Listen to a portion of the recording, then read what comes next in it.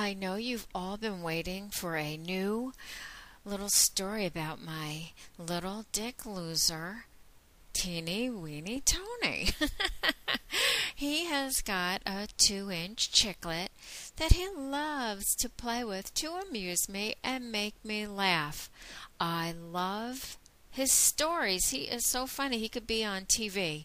He just writes these funny little stories about what happens to him. And when I read them, I sit here and I laugh until I cry. Now, for those of you who are new, you can go over to my categories list, go down to Teenie Weenie Tony, and you'll see there's 50 or so of these sessions that I've had. And they're also on my website, www.strokesforme.com, on the Humiliation page. So if any of you losers want to end up on my Humiliation page, make sure you think of something interesting to do, because you don't just get there. You have to make me laugh. Telling me that your dick is 1 inch big won't do it, but if you have a funny story to tell me, I might just consider posting it. I did have a few people give me some little funny stories this week, and I will try to get them up for you, but I'm behind on posting for Teenie Weenie Tony, so we're going to have to wait till I get some of his up, because his are really classic.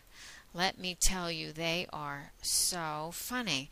Like this one, for example, I basically get him to paint his little dick colors because I thought if he could paint it, he could see it. He says it's so small, he can't see it.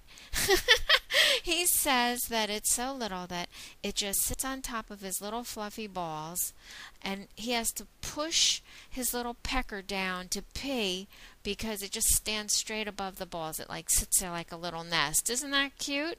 And he does, sit peeing like a girl for me, and wears panties every day because I own him, and he is addicted to me, Mandy. So, that should say it all. He was supposed to go get more paints, and we were supposed to have a follow-up on this session. So would all you other followers of my blog like to hear about him painting his little chicklet some more and going to the store and asking the girls for the paint? I did tell him he has to tell the girl he's going to paint his little 2-inch clitty for me. And I thought that would be funny because he is a pathetic little loser. Teenie Weenie Tony, who's a loser? You are.